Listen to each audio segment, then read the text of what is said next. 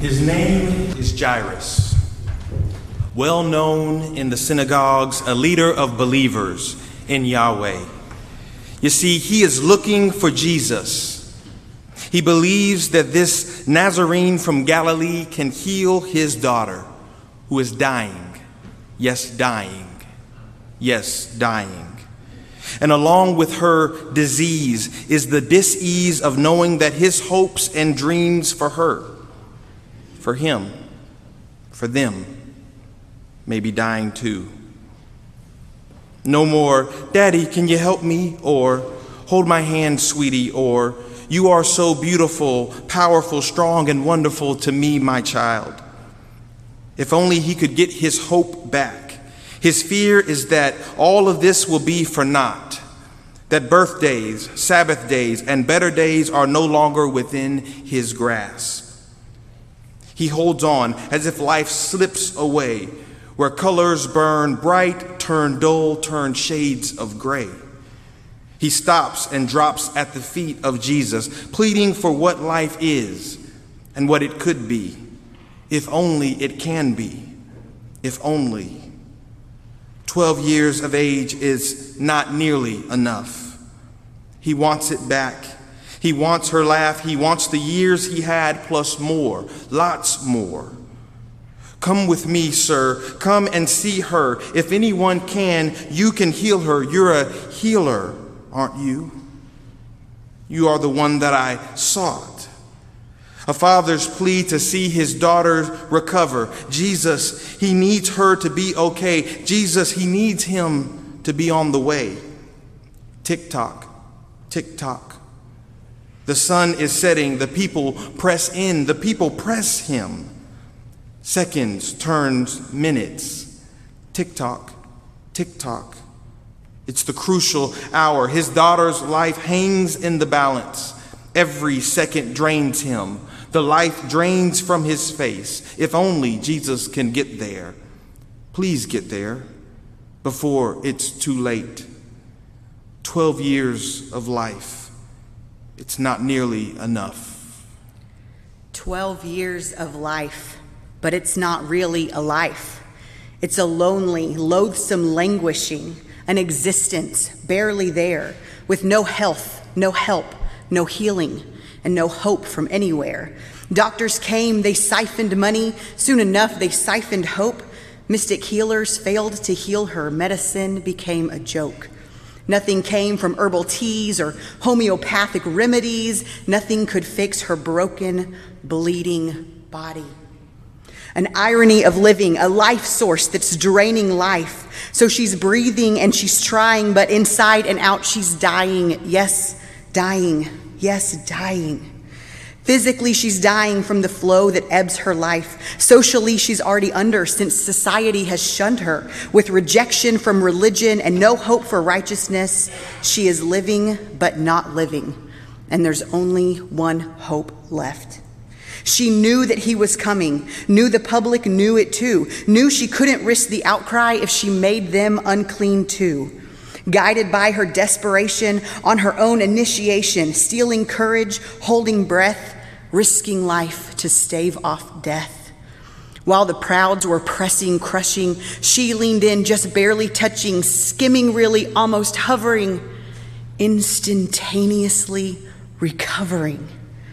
Stepping back, the crowds kept shifting, swallowing her, whose hands were lifting, filled with wonder, feeling new. She was healed.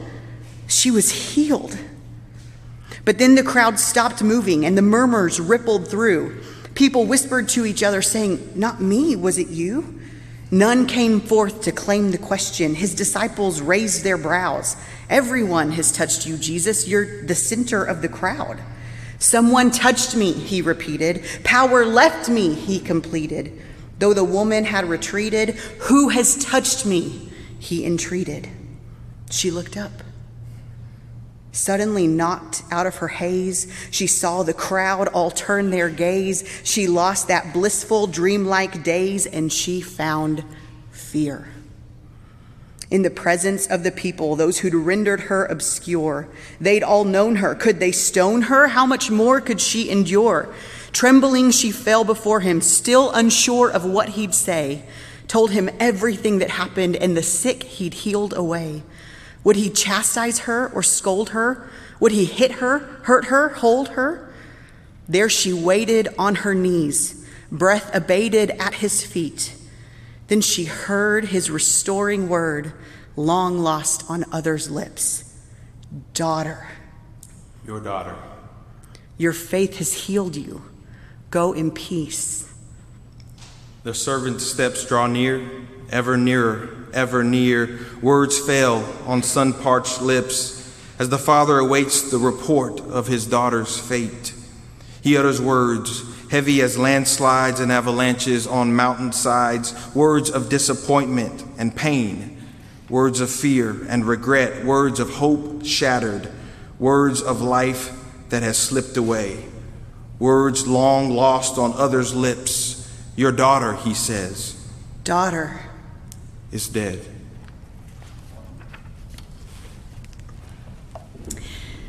So Emmett, when I think about these two characters in our scripture today, I can't help but think about how different they are. Jairus is a leader of the synagogue, a religious leader, which gives him a certain authority in society. He is probably relatively well off because we know his servant comes to tell him about his daughter. And really, ultimately, in Jesus' society, he was also a man, and that meant something. That gave him more worth. And compare that to the bleeding woman, which, can we pause for a second? Because I'm a little bit bitter that she doesn't get a name, even though he does get a name in Scripture.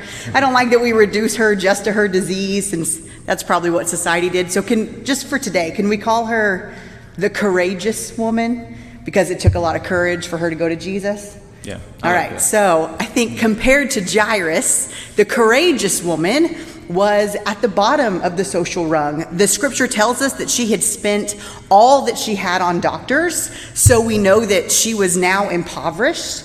The nature of her disease meant that she was ostracized from society because she was unclean, and it also meant that she was barred from participation in religious life. So no society and no religion, and she was absolutely and completely powerless to change her situation. She was the most vulnerable there was. They were on completely different levels of this social hierarchy. Yeah, I can see that, Andrea. And also, I can see how similar they are. Yes, they are in different status in society, different economic status, and yet both of them are in very desperate situations. And both of them have to turn to Jesus as their hope. You're right. They are both in need of restoration, certainly, but I still think even their restoration is different. They were both asking for physical healing on the surface, but her restoration, she also needed it religiously. She also needed it relationally, since she had been cast aside and was alone. She also needed it socially. She needed to be restored into her society. Yeah, and that's why I think Jesus compels her to speak up. I mean, Jesus heals her. She reaches out, she touches him, she is healed, and it could have been a secret healing. It could have been a hidden. Matter of fact, she might have even preferred that. But Jesus asked her the question, who touched me? And she has to respond. And I believe that Jesus compels her to come forward and speak up so that she could be heard by the crowd. So just to clarify, you think that it was one of those cases where, like when someone steals something and the adult knows who did it and they're like, who took it? Yeah. And they're giving you the eye contact. You think Jesus knew that it was her who had touched him? I think so. Okay. I love you, Emmett, but I completely disagree with that sentiment. Okay. I think that Jesus knew that power had gone out of him. I think he could feel the spirit that in the midst of all the crowd who was touching him and pressing him, he knew that one of these was different, that something had happened.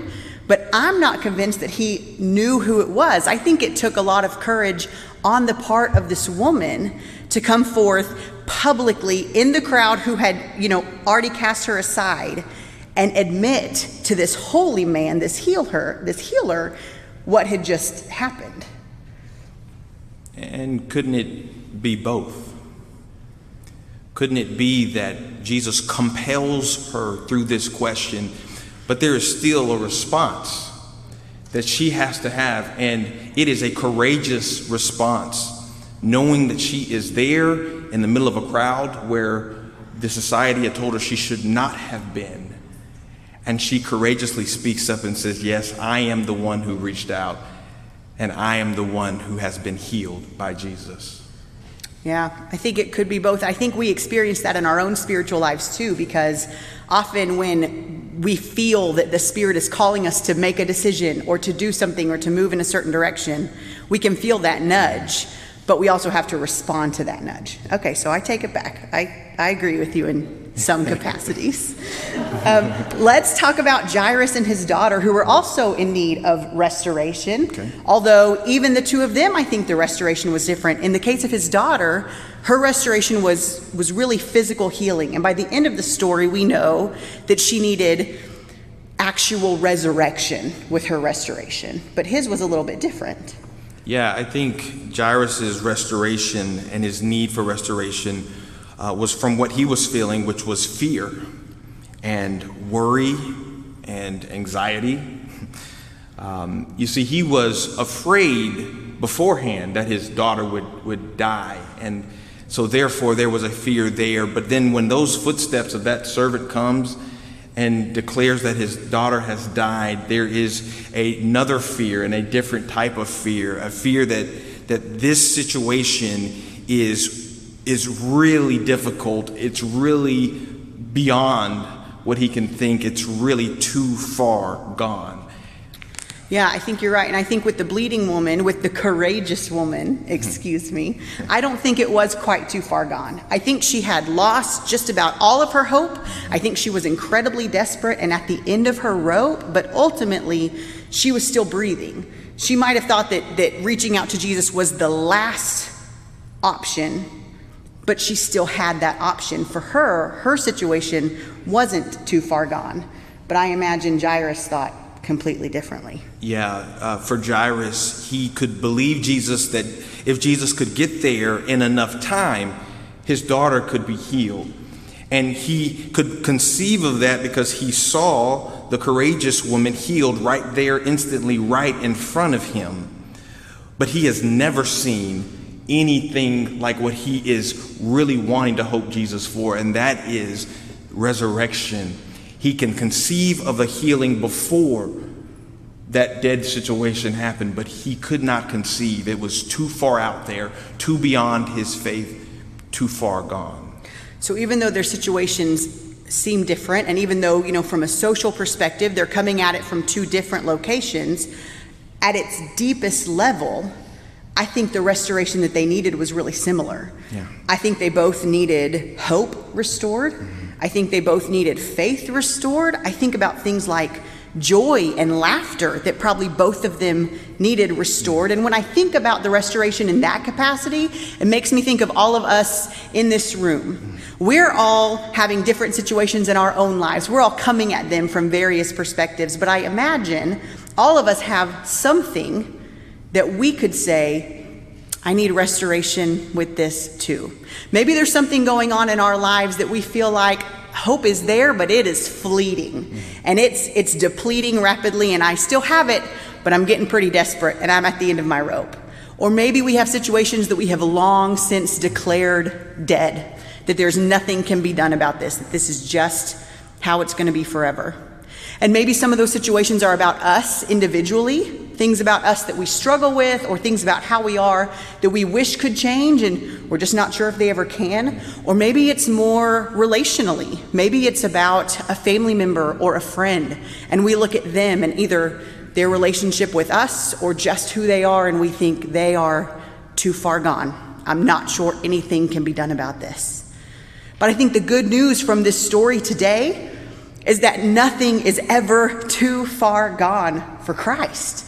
Whether we're at the end of our rope or whether we have long since lost all hope, Jesus' power to restore us and any situation is more than we can ever imagine. And I think when Jesus offers us abundant life, he's not just talking about breathing. He's talking about the stuff that makes life good. Things like faith and joy and laughter, relationship with God, relationship with others, relationship in society, things that make life worth living. So I think when we talk about Jesus being able to restore life, we're not just talking about physically, the breath in our lungs. We're talking about those other things. And so I think the invitation for us in this room today is whatever situations we're thinking about, whatever situation we think maybe we're at the end of our rope or maybe it's too far gone, let's look to Jesus and trust in the restoration that he can offer. Let's trust that his power is greater, able to restore anything. That's good, Andrea. Thank you. And I see that there's another kind of restoration here. I think generally we look at Jairus and his family and the restoration that they were in desperate need of. And we look at the courageous woman and the desperation that she was in. But there is a third party here, and that party is the community. You see, this courageous woman had to speak up. She was compelled, and she courageously spoke up. But if that community does not embrace her, that restoration is not complete. And so therefore, this third party, the community, has to enter into the restorative work that Jesus does in her life by embracing her back into the community. You're right, because Jesus, in this public healing and in the public confession that she says in front of everybody, it wasn't just a healing for her. Jesus was inviting the rest of them, almost as if he has restored her, so now all the rest of them need to be restoring her as well. Yeah. Maybe that's the second invitation for us today. It's not only to allow Jesus to come in and restore whatever situations we have in our own lives, but also as a community of believers to be a community of restoration. And I see that playing out in two ways. The first way I see it is kind of the same challenge that maybe the crowd that day felt. That if we see evidence of Jesus's work outside of these walls in society, that we are the kind of community that also joins alongside of that we don't stand in the way of the restoring work that Jesus is doing out there. If Jesus has restored you, we restore it, we recognize it, we celebrate it as well.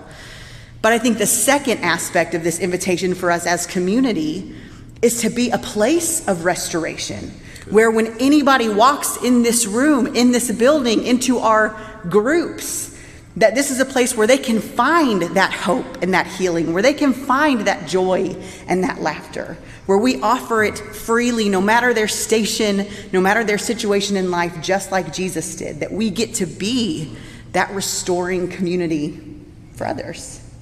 Yeah, you know, when we read this passage today, when Charles read it with us together, we read the words of Jesus as a community. We read Jesus's healing and restorative words. And in the same way, we as a community are invited to live out those words. So let us be a community that restores one another in Christ.